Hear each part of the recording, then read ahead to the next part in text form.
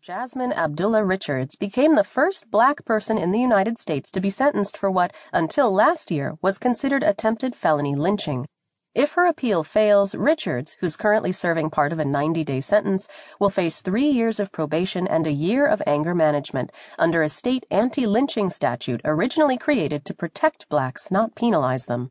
The law was established in 1933 to stop white supremacist mobs from kidnapping and lynching blacks detained by law enforcement. It makes illegal any attempt to remove someone from police custody by riot. Richards, a Pasadena, California resident, was taken into custody after challenging an arrest during an August protest that the activist had organized. California Governor Jerry Brown